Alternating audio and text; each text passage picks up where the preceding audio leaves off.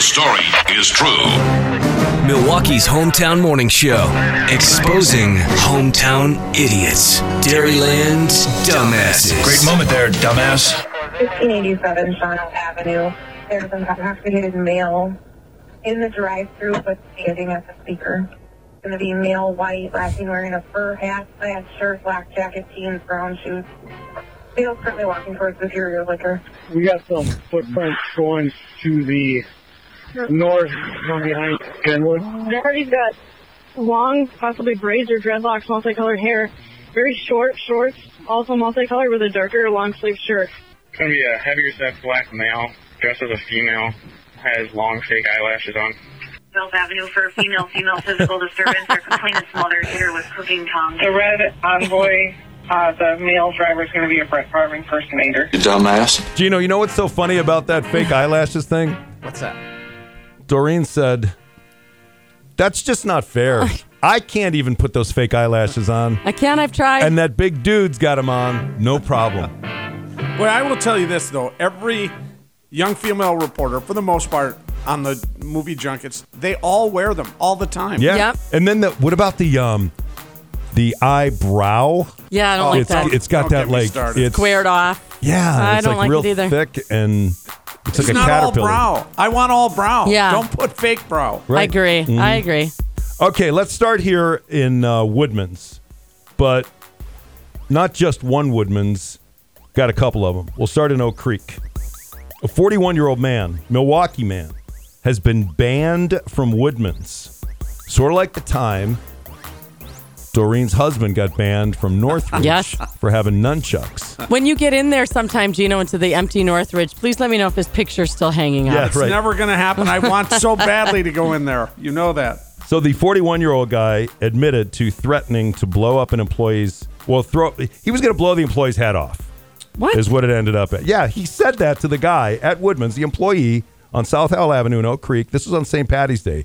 You see, the employee had told the guy he could buy only one package of toilet paper. According to the Oak Creek Police Department call logs, police confront the guy who was not armed, and he was, quote, embarrassed and apologetic. Mm-hmm. The man told officers he's stressed. He was laid off from work, and he can't find toilet paper.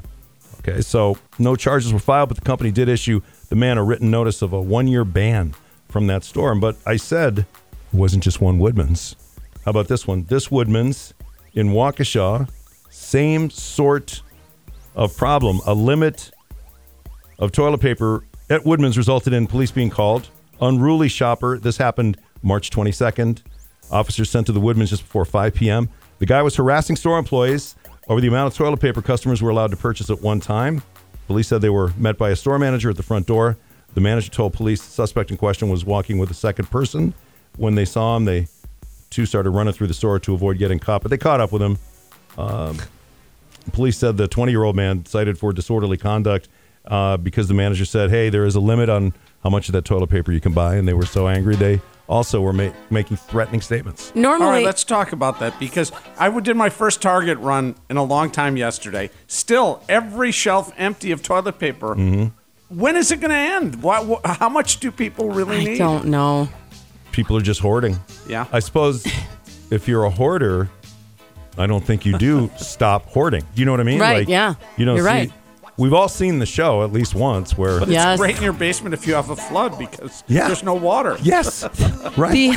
But, the suspect running through the store trying to get away, normally you would think that's silly, but if you've ever been in a Woodman's, you can easily, I think, get away from the cops in one of those stores. They're so big. They're giant, and they're easy to get lost in. All right, we're going to go to Green Bay for the next one. This just happened yesterday afternoon, 3:30 p.m.